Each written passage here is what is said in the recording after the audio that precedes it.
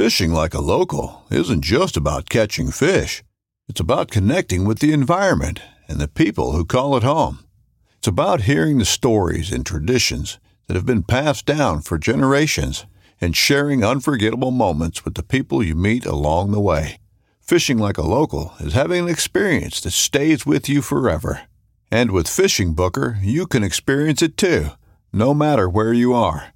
Discover your next adventure on Fishing Booker. This upcoming concert season will be all about the boots, and Tecovas is your stop for the best in Western style. Tecovas has seasonal and limited edition offerings this spring and summer, including men's and women's boots, apparel, hats, bags, and more.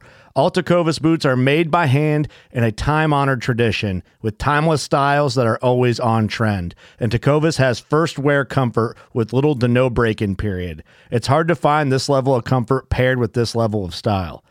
Stop by your local Tecovas store, have a complimentary drink or two, that's WCB style, and shop new styles. The smell of fresh leather and friendly staff are at your service. Many stores even have leather custom branding to make your boots truly personalized. And with regular live music and events, there's no in-store experience like it.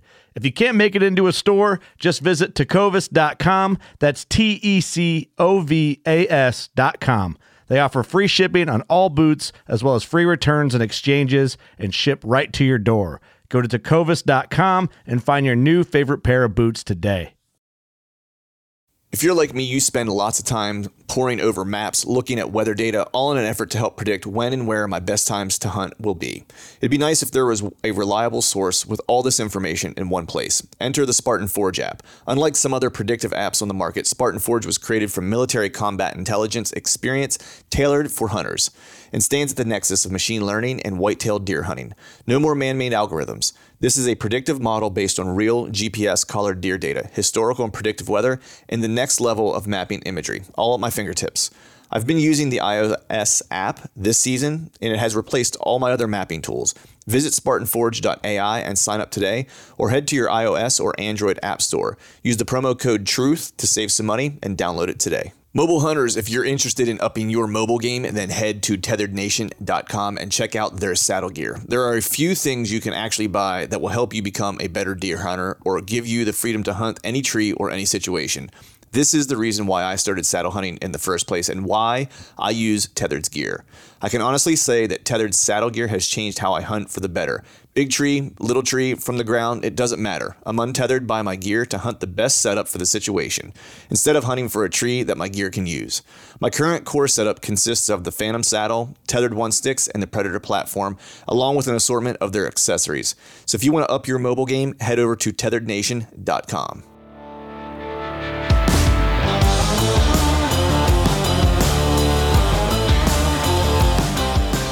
Welcome to the Truth from a Stand Deer Hunting Podcast, brought to you by Spartan Forge. I'm your host, Clint Campbell, and you're listening to episode number 317. Today I'm joined by Daniel Lemon from Do It Yourself Hunter, and we're talking about finding success while DIY travel hunting and finding the right pinch points. So stay tuned.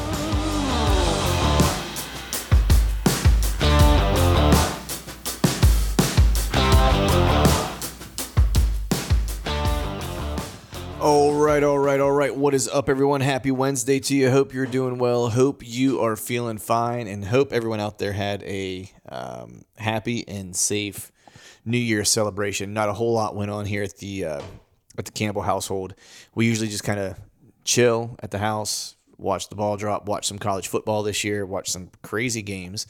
And that's about it. And then started off my year with New Year's Day. Went and worked out the poison that I ingested on New Year's Eve. I went to the jiu-jitsu gym, got some rolls in, and started off fighting into the new year. Didn't actually get any hunting done over the course of the holiday season. I actually had the week off in between Christmas and New Year's. And just had some family traveling to do to kind of visit some relatives and things like that. And then had some less than ideal kind of icing conditions where I wanted to get to, which kind of kept me out of those areas. And then things did warm up a little bit, but they warmed up with a bunch of rain. And so probably just best that I spent that time with the fam and put in some fam time. So I'm hoping here before the statewide kind of closure of the season happens here in the middle of the month. I'm hoping I can get to that piece that I want to get to and do a little bit of digging around. And if nothing else, start making plans for next year. But we're going to go ahead and just kind of get to things today. Not going to belabor this up front. Have a super cool show for you guys today.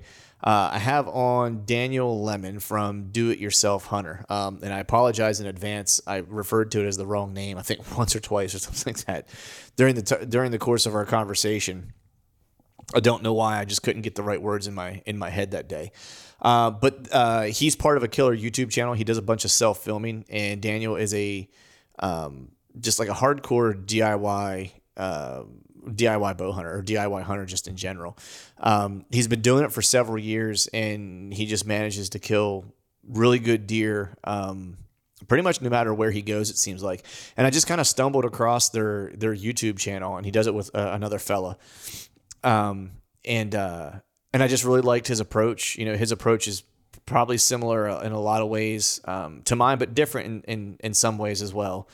But he jumps in his truck and travels to wherever he's going to go this year. We talked specifically about his hunts in Kansas this year and Wisconsin.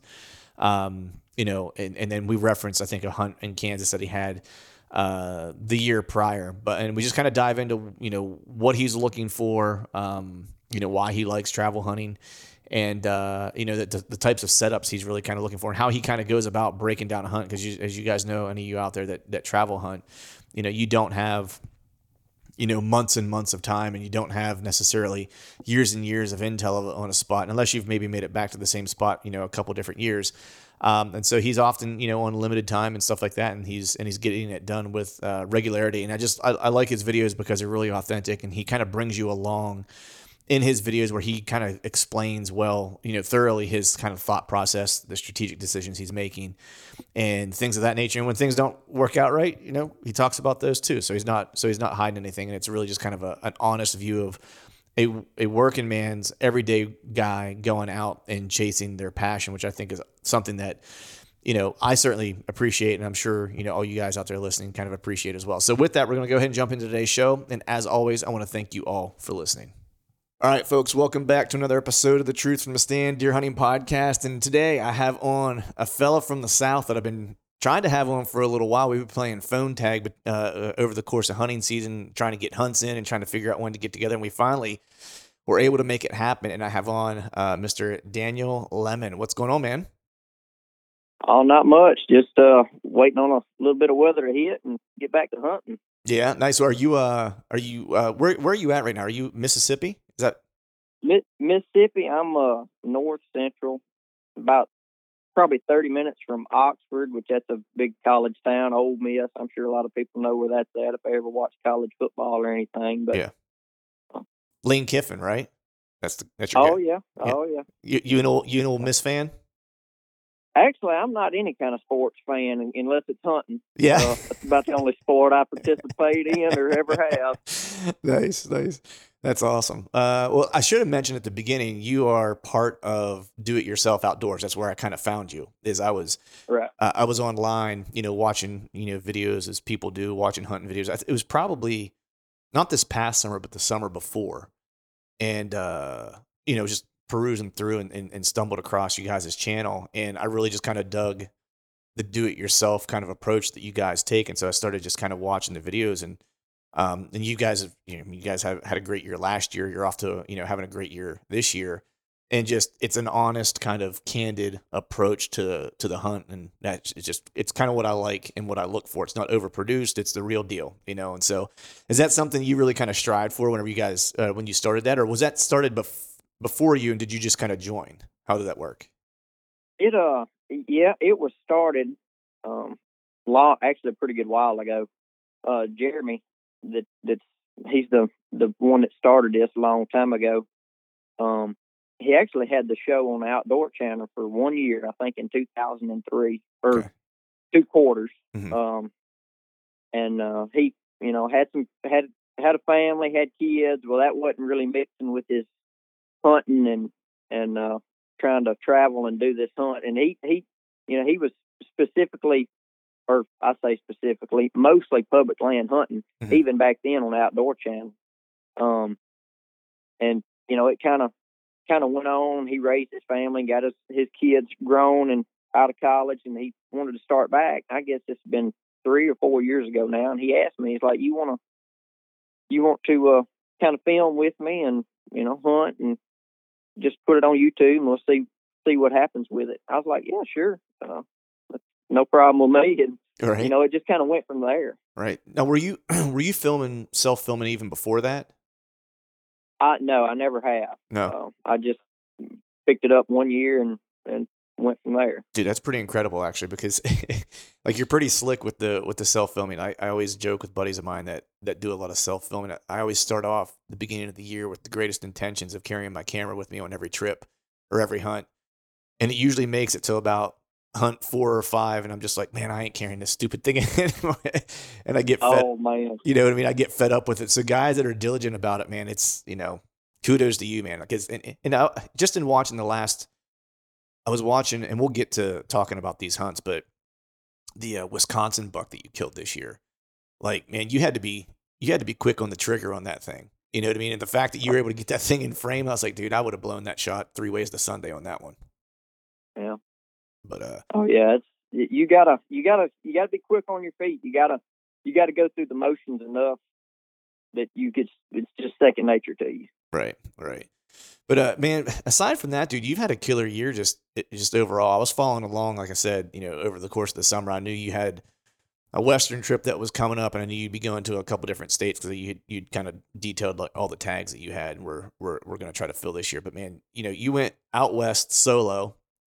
I think you were with a group of buddies at first, but you ended up killing that elk solo. You killed a great mule deer, and then you've been on a tear for whitetails, man. It seems like 2022 has been pretty good to you, right? Oh man, it's been a good year. A lot of couple firsts, and just kept rolling on with that. First elk, first mule deer, and went on with the whitetails, and it's been going good. And there's still some good hunting left here in the South. The rut's just fixing to start kicking off and getting rolling good. So we got that to look forward to, and that'll be rolling on to about the end of January. So just home hunt now, I guess you could say. Right. That's what I was going to ask, if you had any more, what tags you had left to fill. So is it, Mississippi, or if you fill that quick, are you going to try to jump somewhere else? Probably not. I'll probably just stick around home now. I've been gone for so long. It's not really getting old, but you kind of get wore out a little bit. Oh. I'm starting to get to that point. Yeah, no, I hear you, man. I'm completely honest with myself and with anyone else. I love to hunt, and for me, a long stretch is like a 2-week stretch, and then not saying that I can't go back to hunting, but after 14, 16 days of getting after it, I usually need a little battery recharge for a couple of days after that. I need to get a little sleep. I need to take a regular shower, like just something, maybe eat some real food, something to recharge the batteries, man. So how long were you gone? Because you left, was it the beginning of September or was it August you left? For Montana? Yeah. I left 1st of September, around I think the 10th is when I left. Okay. And I got back, I believe, the 26th. Mm-hmm. Yeah, because it was 16 days from when I left to when I got back from that trip. Right. I turned around and left, I think, the 28th of October, and I got back the 22nd of November. So that's a stretch. That was a pretty good trip there. Pretty long trip. Yeah, it is. So, man, what just to kind of so people know a little bit more about you. We mentioned you're from Mississippi, but what do you do for a living? I am a carpenter. Build houses, remodel, doesn't matter, whatever. Right. And that's pretty conducive for your like your DIY kind of whitetail drifter lifestyle.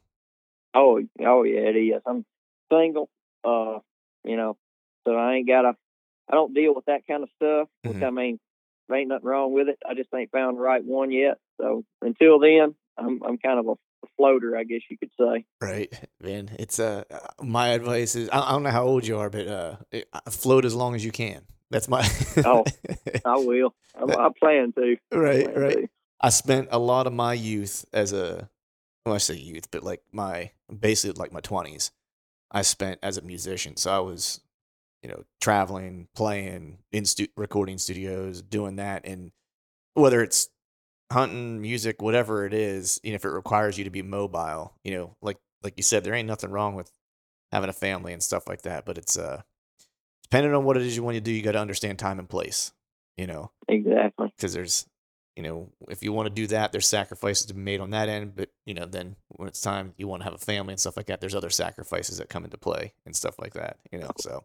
Yeah. But, so man, back home, the area that you kind of live in, I've never hunted the South. And just to be honest, I need to get to the South at some point and hunt. I always tell myself, one of these years I'm going to come south and hunt the rut, whether it's Mississippi or whether it's hook up with some buddies in, Alabama or whatever that has like a late rut, or with Alabama that have multiple ruts you can catch at different times of the year. But what kind of areas are you hunting in Mississippi? Like, what's that terrain look like? Is it, is it swamps? Is it river bottoms? What's in that area? Well, there's really a mix of just about everything I hunt here in Mississippi. We got the Delta, which is flat, like I say, swamps, flat ground, no type of terrain change as far as like hills and stuff. Mm-hmm. And then right here where I live, it's big rolling hills and super thick, not just a ton of farm ground, mostly just big woods. A lot of cutover, Mm-hmm. Thick stuff. But like you say, we have a very different rut change all through Mississippi. Like our northwest corner of the state, it'll hit around Thanksgiving starting off. Okay. That rut will go for 1 to 2 weeks, pretty heavy, and then you can kind of move down a little further eastward, and it'll be a little later. I mean, like I say, somewhere in the state, like I say, northwest corner, it'll start Thanksgiving, and then all the way down at the southeast corner of the state, it's February. So you got 2 months there that's rut somewhere in the state you could go and hunt. Right. Yeah, that's nice, man. Like, one of the things, I won't say that I regret that, but it is always kind of a little bit of a bummer for me, is that in PA, our rut lands, the typical kind of time frame, at the end of October, things kind of really start to ramp up. And in those first 2 weeks in November, up through Thanksgiving, for the most part, is whenever things are, kind of popping off. But I think the date really around here is probably right around the 14th, 16th is like the peak breeding date, if I'm not mistaken. So anything just a couple of days before that is when it's really kind of popping. And unfortunately, like, those are the dates that I'm usually, in Kansas or in Missouri or Iowa or Ohio or wherever I'm taking one of my trips for the year or whatever. Right. And so I always miss the best time back home, which kind of bums me out. It's got to be kind of nice. You can do all your traveling during the course of the year, then come back to your home state of Mississippi and still catch the good stuff, right? Oh yeah, that is, and that's one thing about living in the South. I've always thought about moving somewhere else up north, like say Iowa or somewhere where you can get a tag and hunt, really big deer. But, I got thinking, I was like, man, I can go to all these different places, which I would probably still do if I even, if I was to ever move up there. But I was like, man, I can leave here and go hunt, say, Kansas, Iowa, Illinois. You got Missouri, Wisconsin, Minnesota. You got all them good places. And I can hunt them into October, November, come back home for Thanksgiving. And then, I can start hunting around here and hunt all the way to the end of the season here. So I can hunt the rut for 3+ months of a year, and that is nice about that. Yeah. So, yeah, for sure, man.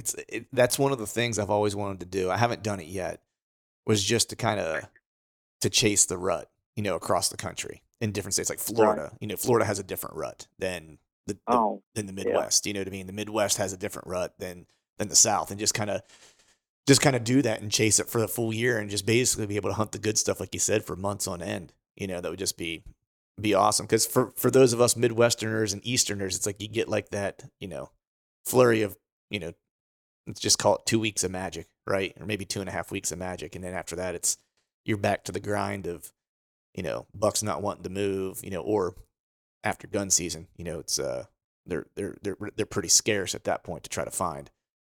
Which makes it pretty tough sledding. But man, when you get ready to take an out-of-state trip, I'm always curious how guys different guys kind of prepare for this type of stuff. So, just kind of walk me through your process of what you do to kind of get ready to go out of state. Like, what do you look for in a parcel? Like, I guess let's just start there. Whenever you're saying, I'm going to pick a state, whatever state it might be, let's just say Missouri, for example, where do you start? Do you pick your area based on maybe friends that you have that you've got a little bit of intel about, or are you just purely going to like a map and saying, hey, where are some places that might have low pressure that I can just find deer?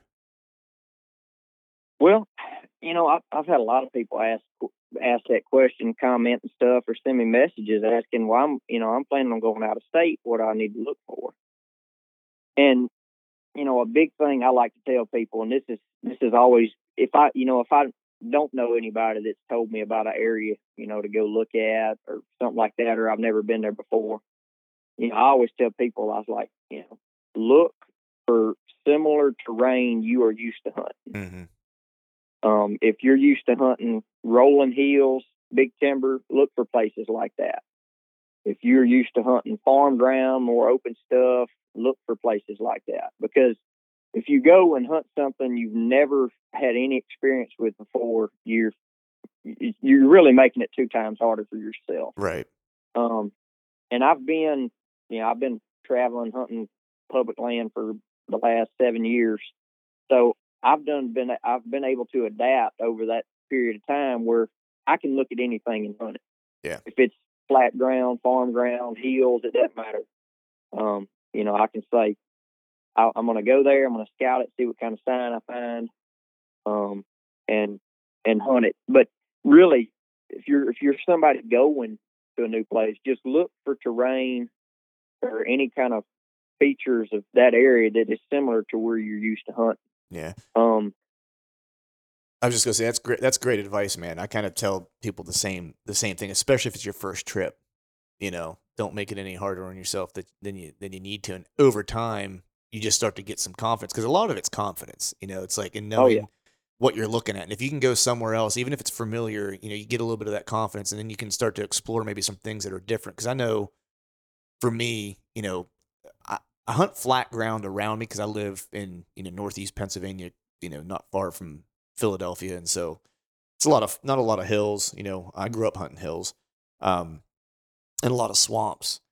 But I started going to Kansas, and that was an eye opener for me because it's all flat for the most part. I mean, it's got a little bit more undulation to the topography than people might think, but the place I'd been going to is all like no trees. It's all plains, and so it's all just pretty much strictly ground hunting, which is really different for me. And so I've been there the past 2 years and close calls, but just haven't been able to seal the deal. And it's that learning curve that you're talking about. You know what I mean? Where it's like I just kind of threw myself into the fire. You know what I mean? And you just have to be okay with like, hey, it might not work out the first trip, maybe even the second trip, but you keep doing it long enough, like, and you'll start to put the puzzle pieces together, and you'll start to see the picture right. And that's kind of seems like that's what you're kind of saying. Yeah, exactly. Yeah, it's when you bounce from one extreme to a different that you're not used to, it's like I say, it's definitely a game changer that you're just out of the groove of. You're not sure what they do. Yeah. So once you would find a parcel, how are you defining like the specific kind of area you want to kind of examine? So, you might look at it and say, hey, I'm going to go to Missouri now, and maybe you find a parcel that, tickles your fancy, because maybe let's just say for this example that it has some similar characteristics that maybe you're familiar with from Mississippi or whatever the case is, or maybe something you've hunted somewhere else. Once you've done that and you found the parcel, what are you looking for as far as for that particular area that you might want to hunt? And not necessarily like the specific setup yet, but like I'm looking for 500 acres that I can break down really easily that maybe doesn't have a lot of traffic is out of the way, or whatever the case is. Like, what's your kind of criteria for that? Well, I think the biggest thing I look for that I've noticed, or caught myself looking for everywhere I go is a funnel, funnel of some kind. Like, say my Wisconsin hunt there, I had a big field kind of behind me, and then the deer that I killed, he come around kind of below me, but just on the other side of him was a really big, steep, deep drain that went down that hill. Mhm. So it was a funnel between that steep drain and that open field. And most big deer don't want to come out in the open, Mhm. especially on public because of the pressure. Yeah. And it was kind of thick right there where he come from, and it was just a funnel. And the reason I like looking for those is just because if you're in an area, and say it's big woods or just a lot of ground that you can't cover, especially bow hunting. Now gun hunting's different. Right. But bow hunting, you want the highest percentage of the deer in that area to come within your effective range. Mhm. You want to be in the best spot that, say 70% of the deer that's traveling an area is going to be right in front of you. And I found funnels to be the best thing for that. Okay. Yeah. I mean, especially bow hunting, right? Just like you said, it's Yep. you got to get them so close. You got to find something, especially if you're, going into some of these places somewhat blind, especially if it's the first time you've ever been there. Once you get a little bit of understanding, it's like you might understand, like, oh, well, they like to bed up on this point, so maybe maybe you hunt there. But especially if you're going in with limited time or limited information, you got to do whatever you can to start stacking some odds in your favor, or else could be in for a long couple days of not a whole lot going on, right? Right. Yeah, that's exactly right. Yeah. So, I mean, once you find that, like you find your funnel, right, or the feature that you want to kind of focus on, when you find the particular tree you want to get into, or the setup, if it's on the ground or in a tree or whatever the case is, what are you, I hear guys talk about the kill tree or the spot within the spot, right? Like you might find the area where the deer want to come through or maybe spend time in, but what is that spot that's going to let you kill from that, within that area? What do you look for from that kill setup? When I'm looking for a place, and usually when I go to a place and scout, I like to find 3 good areas, 3 of the the most high percentage areas that or most sign. And like I say, most time they're funnels. They're all funnels. Like when I was in Kansas, I found 3 really good funnels, and there was sign coming through every one of them. Mm-hmm. But when I'm looking for a sure enough kill spot, I want to be able to hunt it with a decent wind for me, and also a decent wind for the deer to travel where it's in their face somewhat. But I'm off of it just enough. They feel comfortable coming through, but I also feel comfortable with them coming from that way. Mm-hmm. Because and a lot of people like, man, they always want to hunt with the wind in their face. A lot of people like to, but you got to really think like a deer. Yeah. If you live and your life depends on your nose smelling to keep you alive, you're not gonna mess up too many times that way. You're not gonna do too much dumb stuff. Right. You're gonna play the wind. You're gonna know. I can smell any danger that way.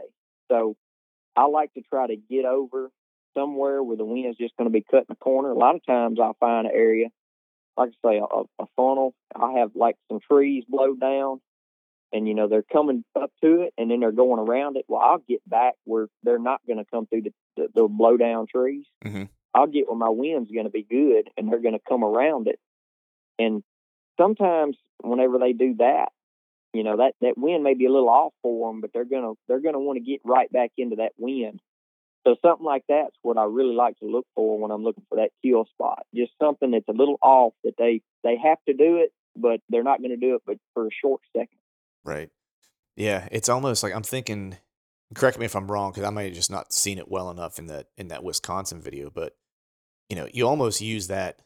You could almost use like an open field to that advantage too, right? Knowing that a big deer is not going to want to go, and that it doesn't have to be like a physical barrier necessarily. It could just be a psychological barrier, right? They don't want to expose themselves. Right. So like if you set up on the edge of that, right, or close enough to it to where they don't want to get close to it, that could be the thing that keeps them in front of you and keeps that off wind.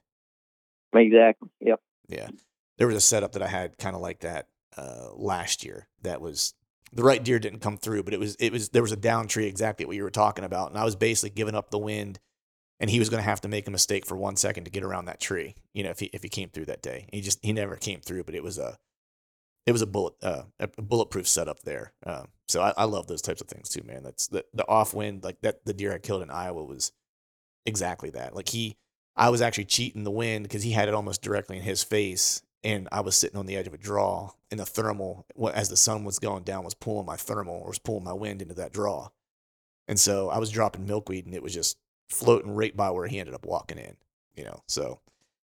But when you start to find these spots, when you go to look for these three areas on any given parcel, are you kind of looking at it to try to be able to hunt, multiple winds? Are you looking at those specific areas knowing that you have a prevailing, a dominant prevailing wind of like a southwest, that like by and large I'm going to get southwest unless there's a front coming through, and you're looking at spots specifically to know that you can hunt a southwest out of that? Or are you trying to find places where you can kind of get away with hunting multiple winds? Well, yeah, I'm looking for places where, I'm there on limited time, so I can't sit back and just say, all right, that's the spot I need to be, but I can't hunt it unless I have a northwest wind. But that's 4 days from now that's going to happen. Right. I need 3 different places with different winds for each one, that I can go to and hunt. That way I got as many sets in the tree as possible. Mm-hmm. So that's the reason I try to find 3 good areas that have different wind, that you can hunt with different winds. Right. That way I'm not ever having to sit and wait on a specific spot. Right. And then when you're doing these hunts, like, because I know at least for me, when I'm going to a brand new place, whenever I'm accessing somewhere, I'm always trying to keep the wind in my face when I'm accessing and stuff like that. But sometimes if it's brand new to me, I don't know if the access I'm using the first day or two is the right access or not until I use it, So I guess talk to me a little bit about how you kind of look at access on these places where you have maybe limited knowledge about, and how your access might need to change once you kind of do a sit or two. Well, another day is here, and you're ready for it. What to wear? Check. Breakfast, lunch, and dinner? Check. Planning for what's next and how to save for it? That's where Bank of America can help. For your financial to-dos, Bank of America has experts ready to help get you closer to your goals. Get started at one of our local financial centers or 24/7 in our mobile banking app. Find a location near you at bankofamerica.com/talktous. What would you like the power to do? Mobile banking requires downloading the app and is only available for select devices. Message and data rates may apply. Bank of America NA, member FDIC.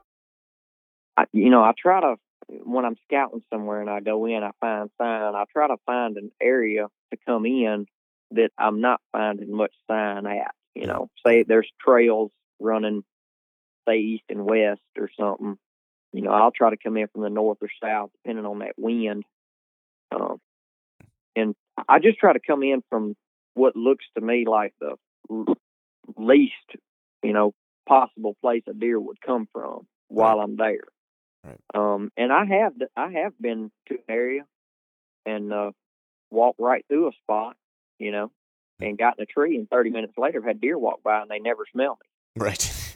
A lot of times if you just keep like any of your clothes or anything from touching any little brush or any kind of anything laying on the ground, as long as you just put a foot down and keep walking and go through there fairly quickly, I've had a lot of times a deer walk right through it with their nose on the ground and never smell it. Right. Yeah. Especially when you get into that good time of year when they're not thinking right.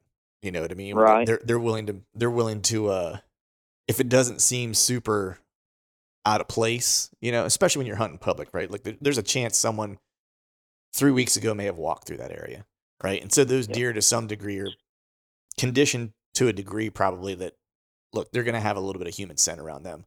And as long as it's not terrible, they may tolerate it. You know what I mean? Right.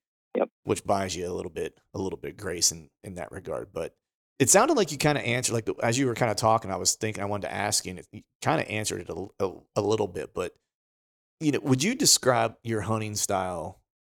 Do you consider yourself to be kind of a conservative kind of bow hunter, or do you consider yourself to be more aggressive, that, when you find the right stuff, like you just kind of dive right in? Or do you kind of want to observe first and kind of see get the lay of the land and see what's happening. What's your kind of approach to that? Well, it kind of depends. On the situation. Mm-hmm. A lot of times I like to go in an area and kind of just sit back and watch. Sometimes, I'm like, I need to be in there. And, it's hard for me to explain because I don't think about, somebody asking a question like that when I'm doing it. I just do it. So I really don't know how to say what kind of area that I would just dive straight into or what area I would sit back and watch and see what I need to do.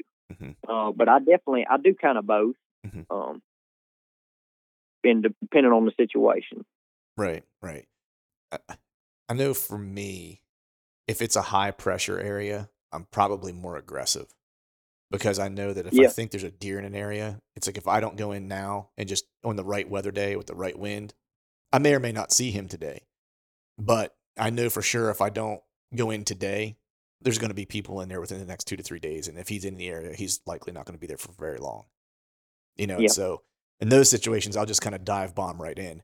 If I feel like I got a little spot that's a little hidey hole that no one's bothering and I know there's a deer there, then I'm going to probably try to time it and wait until I have a little bit of info and then try to make a move, or if I can see a long ways, like Kansas, patient there. I do probably I would be curious what your approach is there, but I do a lot of just observation, like glassing there, and then try to watch and see what they're doing. And then once I kind of say like, okay, I think I know what they're doing, then I kind of make a move. And then at that point, I will jump up all into their business.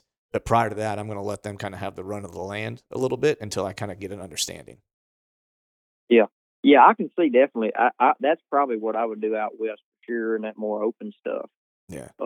It's just sit back and watch and kind of, because there's a difference in say hunting there and hunting here. Out there, you can see so much. Yeah. You can watch and see what those deer do, and if they do it 2 or 3 times, you can make a plan to get in there and hunt that area. Yeah.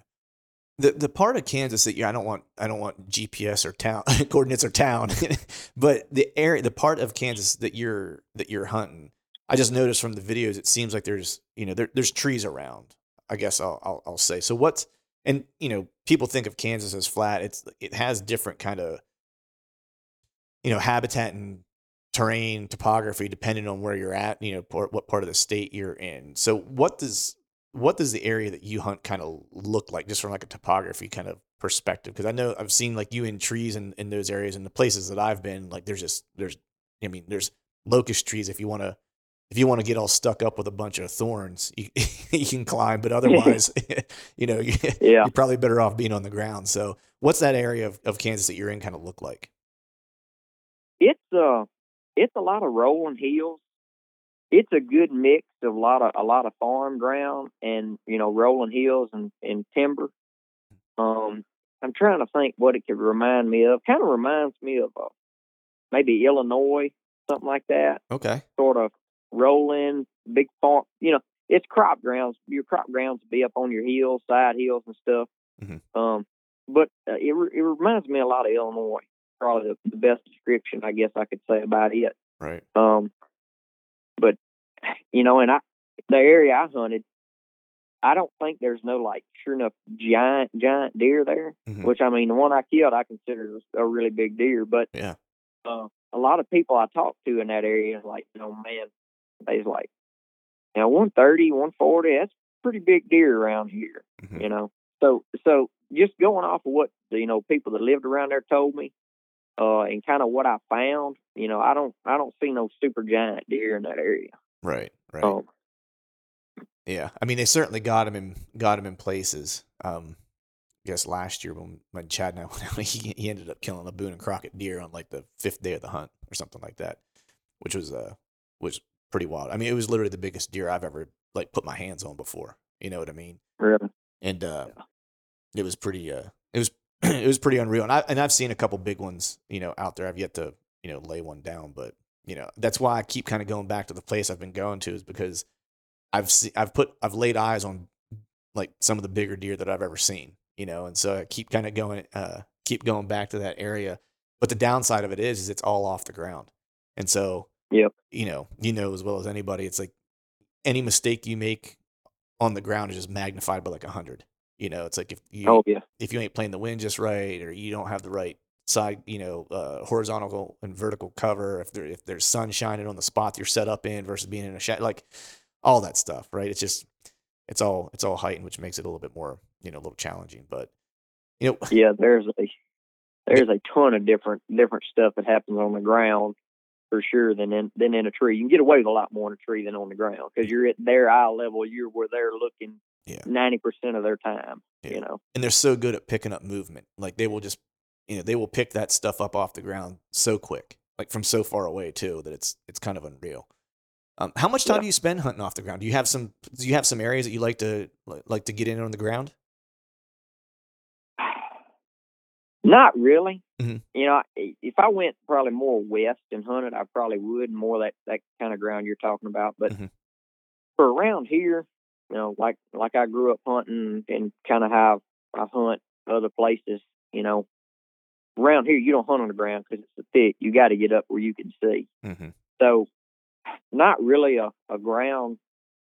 Never really hunted the ground a lot, especially with a bow, because deer in the South, I mean, they live somewhere. They remember everything that's in the woods. If there's anything that's a little changed, they notice it. I guess it's like say in your house, you come in and there's something moved. You've lived there, you've been there. You're like, that's not supposed to be there. Right. Someone moved the couch. You know what I mean? Yeah. It's been moved an inch.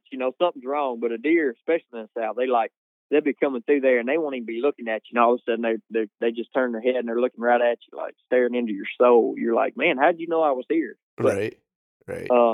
I've never really come to a ground approach very much, especially with filming, because it's just so difficult. Yeah, I bet. I mean, you did plenty good enough in Montana off the ground though, with that elk and mule deer. I mean, that's a ground game there, right? So it was. I wasn't ever, messing with my big camera, which I really wished I'd have had it on the mule deer, because going back and looking at that, at what I done, I've never been familiar with, say, alfalfa or how tall it grew or anything. It didn't look very tall to me. Mm-hmm. But we're probably talking 2 foot tall. Mm-hmm. And once I got up there and got in that little pivot ditch and was crawling up, I had plenty of room to be able to set the camera up and video. And man, that would have been great to do that. Mm-hmm. But just taking the cameras out of something, and hunting is a big game changer, but I love doing it. Right. I was going to say, you probably almost felt free in Montana. You know what I mean? Just like, it was just like, I'm hunting now, Yeah. As opposed to trying to get everything on film and stuff like that. But, so you like to pick out these 3 spots, and I really like that approach. So when you go out, for one of these hunts, how are you splitting your time hunting versus scouting? I mean, when you get there, do you just say you're on a 5-day hunt? I'm making stuff up. Let's just say you're on a 5-day hunt. Do you go, look, I'm going to scout the first 2 days, full days, unless I come across just undeniable, like this is a spot I'm going to set up right now? Or do you kind of scout / hunt each day and just kind of, hunt wherever the sign is that particular day until you find those 3 areas? Pretty much when I get to the area, first day is going to be no tree set. It's going to be on the ground, scouting, looking, finding what I want to find. If I do not find my 3 areas the first day, I will scout the next day, second day, until I find, my 3 areas that I'm looking for. Mm-hmm. Then that's when I start hunting. But I want to find my 3 areas. Okay. Whether that takes me a day, 2 days, 3 days, I want to find those 3 areas first before I start, committing to a certain spot or committing to the area and hunt. Like if I go in and find one spot, I'm like, oh man, this is the spot, I want to hunt it. And, I don't look for my other 2 spots, and I hunt this area for say 2 or 3 days and I'm not seeing what I expected to, then I got to start all over again and go to scouting again. Right. So that's why I try to find my 3 areas, before I ever start setting in a tree hunt. Right. Do you now you mentioned earlier that you're really kind of looking for funnels, because you're trying to get those, increase your odds of the right deer kind of coming through an area. But Yep. you might have multiple funnels that you might want to check, and like you're trying to find the 3 areas that you want to prioritize. What type of sign, like what's got to be in that funnel to tell you like this is the spot that I want to be? Is it guys like different stuff, like for me, for example, I'm a scrape guy. Like I love being able to find like a big like community scrape or something like that. Those are kind of my preferred spots. I have another buddy, he's a big rub line guy. That's what he likes to hunt. So I'm just curious, what is it that you need to find in that particular area? Well, scrapes is probably my number one thing, especially when you find, like you say, a big community scrape where you can tell there's not just one buck doing it, several bucks doing it. Right. That kind of tells me, that there's deer's going to come through here that's going to check this. It may be a one-time deer that comes through this area, just cruising, looking, but he probably knows where this scrape is at. He's going to come check it. Whether he comes, I've watched a lot of people talk, YouTube and stuff about, having cameras up, and they get pictures of a deer come to an area one time a year and just come through there. And that's the reason I like looking for areas, funnels with scrapes like that in that area, because it may be a one-time deal. That deer is going to come through there, Right. Yeah. It may be once a week, maybe once a month, but if he's going to come through there, he's just about going to come to that scrape. So that's why I look for those. Right. And I almost feel like, and I'd be curious what you think about this, but like I've run a lot of cameras on scrapes, typically around here, and sometimes out of state. Like I've had them in Ohio, and I've had some cameras on scrapes in Iowa whenever I was going out there to hunt and stuff like that. And I've seen that, and actually this played out this year in Pennsylvania. I have a big community scrape, and there's one buck that I got on it one time, and it was at the very beginning of the season. This is a big community scrape. It gets used all year round. Like I have deer hit it through the winter, spring, summer, fall. Doesn't matter what time of year it gets hit. It just ramps up activity as you get to like the middle of October on. It gets a little bit more hot and heavy. And this buck hit it one time. And I didn't have a bunch of good deer in the area this year for me to hunt, but he was one of the ones that I was like, if I see him, I'll kill him. And so the prime date for this particular scrape every year is around between the 15th to the 18th, right? Never did I see him on camera again. Still haven't got him on camera again all season, right? I went and set up. A buck came in, a shooter came in, left, kind of oddly left. And then I didn't see this other buck come in, but I ended up seeing him bedded a little bit later in the same spot. And don't you know, it was that same deer I had on camera, I only ever had on camera once. And he was bedded not 40 yards from that scrape, downwind of that scrape, just hanging out, checking it, waiting for does to hit it to see if anyone was going to hit it. And so I often think, especially just observing that, and I've talked to like my buddies like Nathan Killen, who kind of, they hunt off the sign because they feel like bucks so often will skirt that sign and just scent check it from afar. And that was the first time that I've kind of visibly watched a buck bed downwind of a scrape and never, because if he would have walked to that scrape, I would have killed him. But when he got up and went, I watched him bed for 2 hours. He just got up and walked north and walked away. And that was it. Yeah. And so, I mean, do you think in those areas, if you know a buck has hit that scrape once, do you feel like you got to wait for his pattern to come back to check that scrape? Or do you feel like he could just be in the general area and scent checking it with the wind and just staying off the scrape, ever so slightly? Oh, yeah, I definitely think that. Yeah. I definitely think they scent check scrapes. And that's why I want to be within range of that scrape if I can. But I want to be on the downwind side. Right. Because like the deer I killed in Kansas had a north wind, and it was coming from my left to my right, and he come in, on my right side, and the scrapes were on my left. And he was just coming down through there. I know for a fact that's what he was doing. Right. Just scent checking scrapes. Yeah. But I like to try to sit on the downwind side where I can still shoot to the scrape. Because if they come upwind, they're going to come to the scrape to check it because they can't smell it, upwind of it. Yeah. And I like to be able to, to shoot to the scrape and then further down. That way, most of the time they're going to come within 80 yards of the scrape, majority of the time on the downwind side. Right. So if I get 30 to 40 yards from it on the downwind side, and I can shoot another 30 or 40 yards on to the downwind side of me, I can just about cover that area that they're going to scent check it. Right. Right.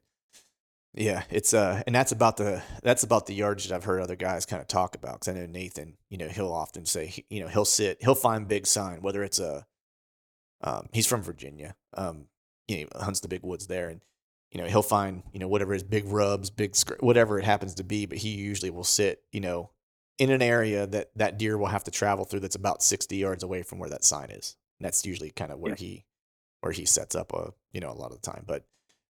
So how do you use trail cameras at all on these trips? And if so, like how are you kind of, deploying them? Because, it's such short kind of stints, right? Like it's a week or however many days, so do you put trail cameras out? And if so, like how are you using them? What's the value to you in using those?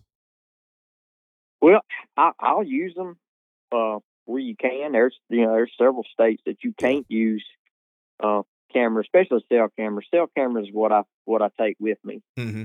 When I go, because I don't want to have to go back in there and check it. I want it to be able to tell me what's coming through there while I'm off scouting or hunting somewhere else. Yep. And the reason I like using them mostly, and I know a lot of people are kind of against cameras, especially cell cameras, but if I'm going somewhere and say it's somewhere I've never been or don't know what kind of deer's in that area, I want, my cameras out, and I usually put maybe 2 or 3. I don't want to get too many, because if I get too many, then I'm I don't know where I want to be or where I want to go or what I want to do. Or you spend a lot of time checking cameras and not hunting, right? Yeah, you can. You really can. If you get several deer on camera, you're like, oh, do I need to go hunt this today or that one? Especially for a decent deer, you're like, do I want to go hunt this or that? Right. But the reason I like having them out is it'll kind of tell me what kind of deer is in the area. So, is it going to be a place I need to wait on a sure enough good deer, or is maybe a 120-inch deer a good deer? Which, I mean, what I like to look for is when I'm hunting is a 3.5 or older deer, because that's on public land. 3.5 is he's a mature deer. He's been hunted. He's run into people several times. That's right. But anything in that category. But there's some areas that a 3.5-year-old deer could be a 130, 140-inch deer, and then there's some areas that a 3.5-year-old deer may be a 100-inch deer, or 120. So that's kind of the reason I use them. It's like, okay, I'm on a trip. Do I want to wait or do I not? Yeah. Yeah. I usually take a couple with me, and I'm similar. It's like if I can use a cell camera, I will, as long as I have, cell service. And I use it the same way you do, where it's like I just want to be able to set it out, and I want it to be able to tell me that way if I'm out scouting or if I'm hunting somewhere, if there's an area that's heating up or there's a good buck that's in that area, then I know that maybe, hey, the spot that I've been hunting in or I scouting in, maybe I need to abandon this spot and I need to spend some time over here. Yep. I think where it gets, and I don't have any problem with them, obviously. I think where people have some issue with it, and I think rightly so, is if someone's waking up in the morning and they get instant alerts, and it's like, they got a picture and it's a big funnel or something like that. And maybe they live on the property. And it's like they get a picture and it's like, hey, I can be to that, that tree 300 yards away from him where he's going to want to walk to, and beat him there. It's like, then, yeah, a little bit cheating there. You know what I mean? But if you're just, if someone's just using it for inventory to not have to walk in and lay down more ground scent or, spend time checking cameras if they could spend time scouting or whatever. Like, to me, that's the real value in them, because using them the other way of trying to timestamp a deer and kill him, 30 minutes later, I don't know how feasible that is, just generally speaking anyway. So I think it's a waste of time. I think using them to not booger up an area, and be able to use your time doing something else is the best way to use those. Right. Yeah. And that's the reason I like using them, is because, like you say, you can go in an area and put it up, and then you don't have to go back and pull the card to check it. And, I can be sitting here and like, okay, there's been 3 bucks hit this in the last day. They're using it. I need to be in there. Yeah. Like when I was in Wisconsin, I had a pretty good buck come through 2 mornings in a row. It wasn't the same buck that I killed, but it was a good deer. Mm-hmm. And I was like, you know what? 2 mornings in a row, he's come through this spot between 7:30 and 8 o'clock. I was like, I need to be there. There's bucks traveling that. And I had several doe pictures at night. I was like, there's does coming through there, and that buck's been coming through there looking. I was like, I need to be there because, they're coming through there looking. So right. That's what I love about them. Yeah, yeah. I mean, I think that's a good transition to talk about the Wisconsin hunt, because I watched that video and it was killer buck, man. But I was just curious because I mean I knew you're from Mississippi, and I knew you hunt all over. But I was just curious for you, what was there any like unique challenge, or was there something different about hunting Wisconsin, versus maybe some other places that you've hunted that makes you Wisconsin unique? Because Wisconsin is one of those states that I've not been to yet. Well, Wisconsin, you got a lot of different terrain you can hunt. I like hunting the big, sure enough, big hills, which you can get on, say, the rivers and stuff, and it's kind of flat. You got marsh and stuff to hunt, and I've never been really a big flat land hunter or marsh swamp area hunter. But I mean, I can hunt it if that's all I got. But man, to me, I just love the big hills, and I've been able to play the wind is definitely kind of difficult, definitely more challenging playing the wind in the hills. But I just really like that kind of terrain and stuff. Right. So the area that you ended up hunting, I know from watching the video you hung a camera and there was some deer coming through that area. But what kind of, going back to what you had talked about, like you're looking for these funnels, and you're looking for these 3 areas. What led you to this particular spot? Let's say before you put a camera up and you knew that there was, like a buck that was coming through pretty consistently. What led you to that spot, just in general? Well, the year before, because it's actually 2 years in a row I've been there. Oh, okay. The year before I found this spot, and there were some really good trails coming through this area. And when I went back this year, I was like, I'm just going to go check that spot and see what that looks like. I went in there, and it wasn't as big a trails, wasn't near as defined a trails as there were last year. But there were still trails coming through, and what really stood out about it is there was this thick ridge that kind of run east and west, really thick. I mean, you couldn't see in it; it was so thick. But these trails all run on the kind of the north side of this thicket, and you could tell they wasn't going in the thicket; they was down below. I was like, you know what? Bucks are definitely going to try to use this, because we got the funnel, we got the steep drain going down that they ain't going to want to cross on, and we got the field. I was like, they're going to come through here and come around this thicket, checking it. Right. And the day I killed that deer, I think it was a southwest wind. So, and I was playing that, and he, it was just kind of going just to the right of where he come from, but he had to come around, and he actually had to come in from the northeast. So, or no, not northeast, northwest. Mm-hmm. So it got off for him just a little bit. I was going to say he had to give that. He had to give that bit. Yeah, he had to give that wind up just for a second, right? Because those trails you said were on the north side, right? Right. Yeah. Right. He had to give it up just for a second and come around. And when he turned back, where he was going to turn back and go, he was going to be right back. Wind was going to be right back in his face again. But that's really the reason I went back there, just because I had scouted the year before and found good sign. And I wanted to see what it looked like again this year. Right. And so you end up finding, the sign was holding true from year to year. You end up hanging a camera in that general area, and you had that one good buck that was coming through there pretty consistent, and that was kind of the sealer for you, right? Like, the sign's there, it's a funnel, right? What you're looking for, and now all of a sudden I've got proof of life that wants to consistently be in that area, regardless of whether that buck comes through or not. I know that it's being used, and that was kind of the nail in the coffin to go back and put that hunt on, right? Oh yeah, for sure. Because you get an area like that, it's not like hunting on, say private land, where you got cameras out and you're like, okay, there's so many bucks I've had on, I say I got 3 or 4 bucks I've had in this area all year, and there's only one good one. Say a place like that, especially on public, you don't know what's there. There may be 10 bucks come through there, and several of them could be really good deer because they come from so many different areas and they get pressured so much. Right. And that's the reason I like knowing that bucks come through there and then go back there and hunt, because you never know what's going to come back through there. Right. Right. And so then so you were talking about that buck was coming from the northwest. So, and just watching the video, like it seemed like he got on you pretty quick. And so how did the hunt and, that all, like the shot and everything kind of play out? Well, I had been sitting there because it was getting warm that day. We were fixing to have a pretty good warm spell here. It was going to be like in the 70s. And that was the last morning of decently cool weather we was going to have. I think it was in the upper 30s maybe. Mm-hmm.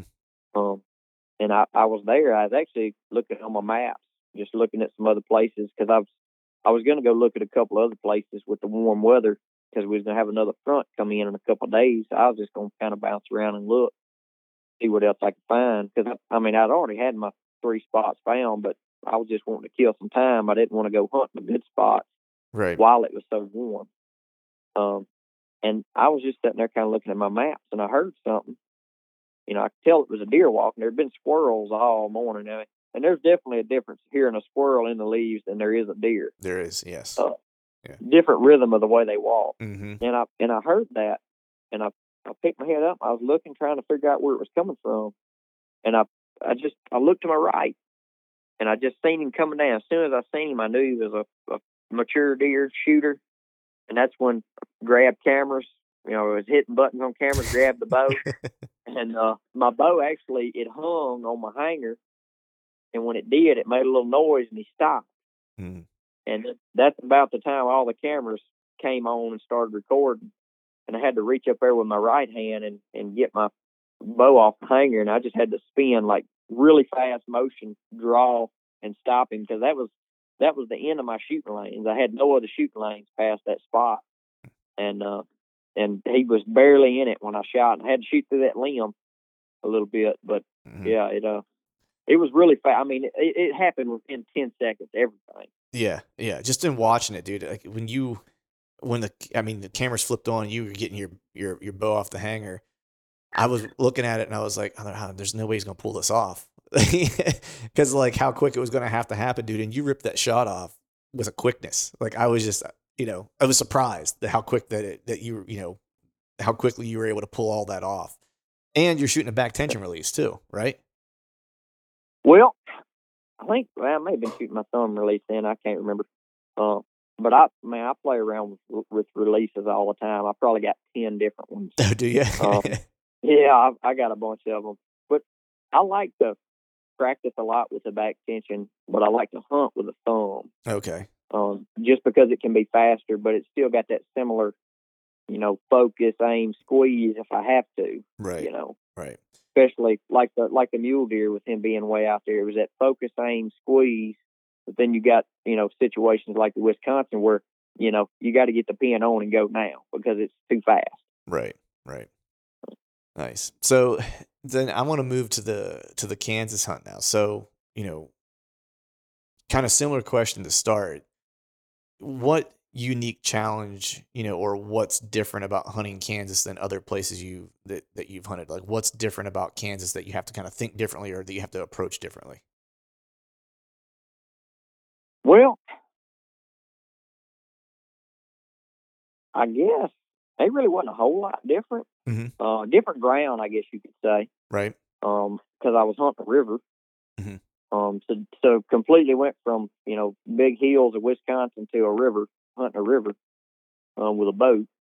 So one thing about hunting with a boat is you don't have to go nearly as far, into an area. I was just going to ask you that because I've seen you do some water access, and it's one of my favorite ways to get in and out of places. Do you, when you're going to go, and this is kind of off topic here, but we'll get back to the Kansas thing in a second. But when you're going out of state somewhere to hunt, do you look for water access as maybe like a place that you'll kind of prioritize over another place because it just cuts down on the amount of foot traffic that you're going to have to deal with? Yeah, I do. Mm-hmm. But I like taking it. It's just another weapon in the arsenal is what I consider it because right. May go to places, like the Wisconsin went there. There was places I could hunt, from the water, mm-hmm. but I found better sign, walking in, right. better places walking in. And then you got the Kansas deal. I went to some areas just to walk in and look. I run into people. I didn't find the sign I wanted to. So I went to the to the water access, and that's when I started finding less, hunting pressure and more deer sign. Right. So it's just another weapon to take with you whenever you go. Right. And so I can't remember in this one, were you using cameras on this one or not? No, I was not. You weren't. Okay. I was not, because you cannot use cell cameras in Kansas during the hunting season. That's right. Yeah. Yep. So this was all just straight boots on the ground, then trying to just track down the sign, right? Right. Yep. It's just a surprise. You go in there, you there's deer coming through there, but we're fixing to find out what's going to happen. So, right. Yeah. Right. So what, so you're looking for the things that you're looking for, right? Like you want that funnel, or something that's going to, push deer into a certain, particular area. What was it about this spot that you ended up hunting on this particular day that you were like, yep, this is the spot? Well, I had went in there actually a couple of days before. I was hunting across the river in a funnel. It was a big slough, and we had the river right there, and it was about an 80-yard gap. And there was a pretty decent trail coming through it. And I hunted there while I was watching across the river, because it's about 300 yards, and I could see across there. And I seen some deer come around this point. I got to looking on the map, and I could tell there was like an old CRP field, kind of grew up, a bunch of little small trees and cedars and all that. But I seen that they was coming around this point right there, and it was a tight spot between that CRP field and the river. Mm-hmm. I was like, man, I want to go over there tomorrow morning and see what that looks like. I ended up going over there and went in there and found some good sign. I was like, yeah, I'm gonna hunt this, because I seen deer through here yesterday. Hunt it and see what happens. Seen several deer all day long. But I was like, man, you know what? There's a better spot in here. I was like, this is a good spot. But I was like, there's something better. I just want to make sure, that I'm either in the best spot or, I'm either hunting the best spot. So I'm going to go find it. Mm-hmm. And I ended up, I seen in the weather forecast there was a front coming in on the 10th, which I think had been a couple of days, ahead from when I hunted that spot. And I ended up making a big loop all the way around that CRP field and found this one area, and it was a tight spot in between the river and this CRP field, like a super narrow spot, like maybe 40, 50-yard strip of woods. Okay. And man, there were scrapes all down the edge of this field, this CRP field. And the CRP was so thick that the deer wasn't going in it. Mm-hmm. They was traveling the edge. And when I found that spot, I was like, man, when this weather hits, this wind's going to switch. And these deer be traveling this end, because we was going to have a north wind when the weather hit. Mm-hmm. I was like, whenever this wind hits, these deer are going to be traveling this south side of this field, just because they can, play the wind, right. Be able to smell anything. Mm-hmm. And that's really what I found there. And it was just a perfect tight spot between the river and that field. And I knew I'd not been seeing deer go in that CRP. So I knew they was going to come through there. And I had those big scrapes right there in front of me. And I got just downwind of them to play it, and played where I could shoot back, downwind of me, but be able to shoot to the scrapes. Right. So that's interesting. Like how often are you finding setups like planning for a wind switch? Because because that's like one of those things where it's like, that'll just throw deer out of whack, right? And like they'll have to move and make mistakes because they've been living on a southwest wind for 6 days or whatever, and now all of a sudden it's a north wind or it's an east wind, like which east winds, like we never get them here. This year was like one of the first years we actually had a couple of days of east winds, and like cameras were blowing up those days because deer were just now like, man, this is a wind that we don't ever get. Like, where am I going? They seem I don't want to say confused, but they just have to make some changes that aren't typical for them. Do you kind of find the same thing on those wind switches? Oh, for sure. Yeah. And that's what I love about it. I love a wind switch during the day. Oh, you can get a lot of them at night. You have a front come in during the day. Mm-hmm. And then, that night the wind will switch, next morning to be, a completely different direction. Mm-hmm. But if you ever get that major wind switch at the middle of the day, when those deer are laying up and they've been laying there, most of the time, especially that big buck, he's going to lay where he can see in front of him and have the wind coming at his back where he can smell anything behind him. But when he's laying there and all of a sudden that wind is hitting him in the face from where he's, been looking, and he can't smell nothing behind him, he knows another area. Because if you're a deer and you live somewhere and you live in the wild, you got several areas, okay, this wind right here, I need to be there because I can lay there and smell and see and be safe. Yeah. So when that wind switches, especially during the day, they want to get to a different area to stay while that wind is that direction. So I really find wind switches being a big thing of getting deer up moving. Right. So this area now, you're hunting it. So how did this particular hunt play out with this deer? Well, I got in there. I think it was 12:30 or something. Because the wind, it was one of those days. The front hit. It was 70 degrees at 9 o'clock that morning, and I'd hunted, one of my other spots where I could hunt with a south wind that morning. Seen a couple deer. And the weather was supposed to hit about 11, and it was going to start switching and come around and be out of the northwest by 12, and then be north by like 1 o'clock. Mm-hmm. So like a 180 wind switch in 2 or 3 hours. Mm-hmm. So I got down from the spot I was hunting that morning, walking back to the truck. This is actually a spot I'd walked into, the spot I'd hunted that morning.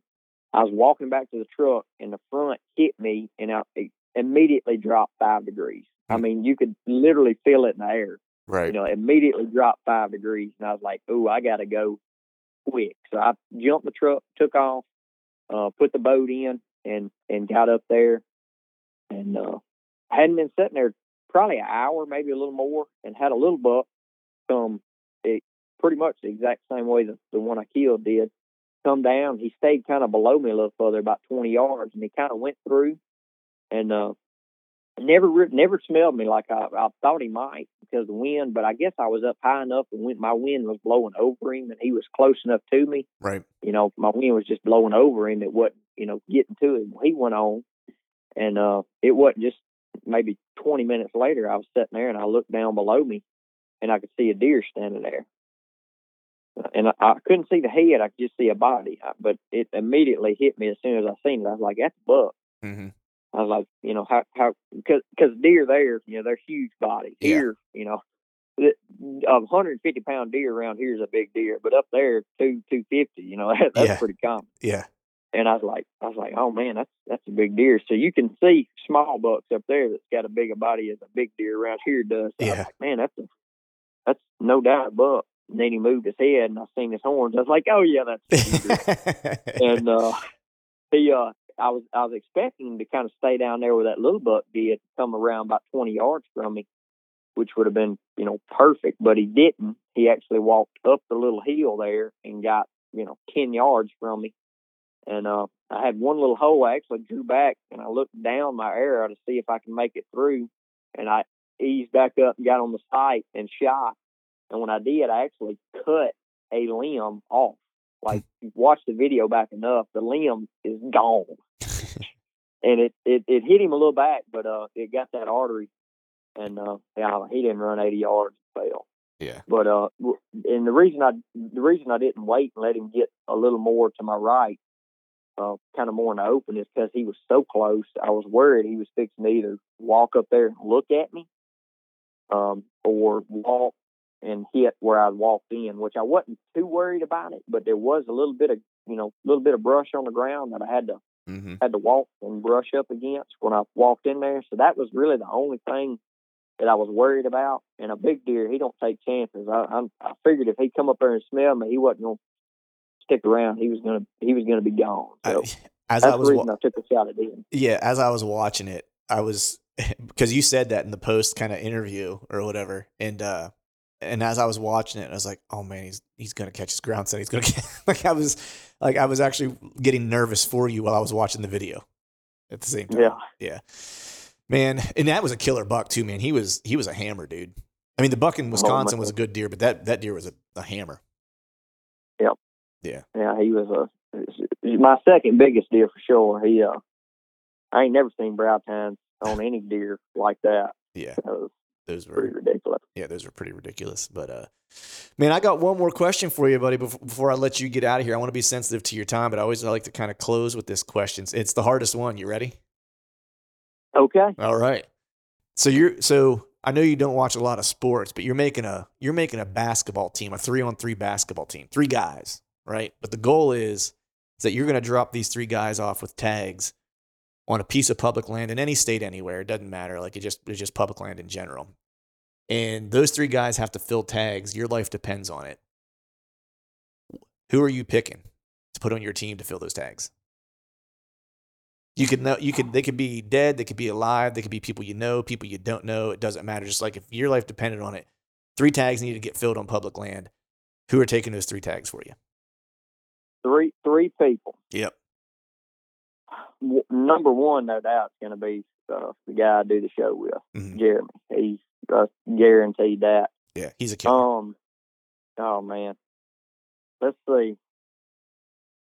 Second, man, who probably I'll say probably. Well, no, I don't know. Man, that's. Told you it was the toughest one, man. Yeah, I know. I got to have 3. I'm thinking here.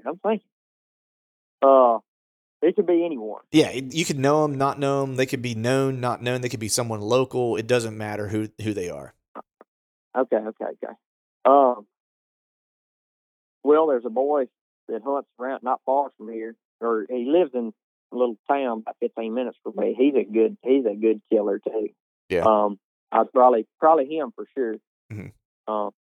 And then one more, probably my cousin. Yeah. He could kill some deer. Ain't no doubt about that. But he had a daughter this year, so his hunt may have slowed down. But at one time, I'd have no doubt put my money on him for sure. Yeah. Sounds like a good list to me, man. Sounds like you're gonna be safe. Oh yeah. I'm confident in that. Right. I sure am. Nice. Well, man, before I let you get going, buddy, why don't you let people know where they can find out more about you, where they can follow you, and where they can find out all the information they need to know about Do-It-Yourself Outdoors? All right. You can find us on YouTube for one thing and watch all of our hunts. I have Instagram, Daniel_Lemon19. Facebook, we got our Facebook, Do-It-Yourself Hunter. Find me on Facebook. You know, I look at it some, and I'll answer friend requests when I get them. Jeremy the same way, Facebook. We're fixing to try and start the TikTok and Instagram side with the Do-It-Yourself Hunter, but we haven't really broke into that yet. We're not big social media guys, but supposedly that's the side we need to start, kind of getting into. So we're fixing to start into that and be on TikTok and Instagram more with the Do-It-Yourself Hunter stuff. Awesome, man. Well, I appreciate you coming on, buddy. Everyone should go check out their YouTube channel, give them a subscription or a sub, and like their videos. They're awesome. They're some of my favorite videos to watch on YouTube. Daniel, brother, I appreciate you coming on, and be sensitive to your time here, and just happy you were able to spend an hour of your day with me. I appreciate it. Oh man, it was a pleasure. Appreciate it. All right, folks, that is a wrap for today's show. I'd like to thank all of you for listening. And if you haven't yet, please head over to iTunes and leave us a 5-star rating. And be sure to subscribe to the podcast. And hell, while you're at it, head over to YouTube and give us a sub there as well. I'd be super appreciative if you do those couple things for me. Before I shut this thing down, I need to give a big shout out to our partners who continue to help us make this podcast possible. Spartan Forge, Tethered, Exodus Outdoor Gear, and Genesee Beer. And until next time, we'll see y'all.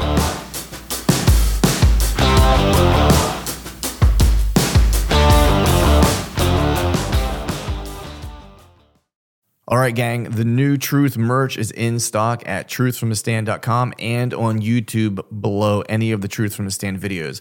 I've got some new hats, beanies, t-shirts, long sleeve t-shirts, and sweatshirts. There's even a new Do Hard Shit hat for those of us who like to embrace micro-dosing adversity. So head to truthfromthestand.com and check out the new gear and use the code TRUTH, T-R-U-T-H, and save yourself some cash on the new gear.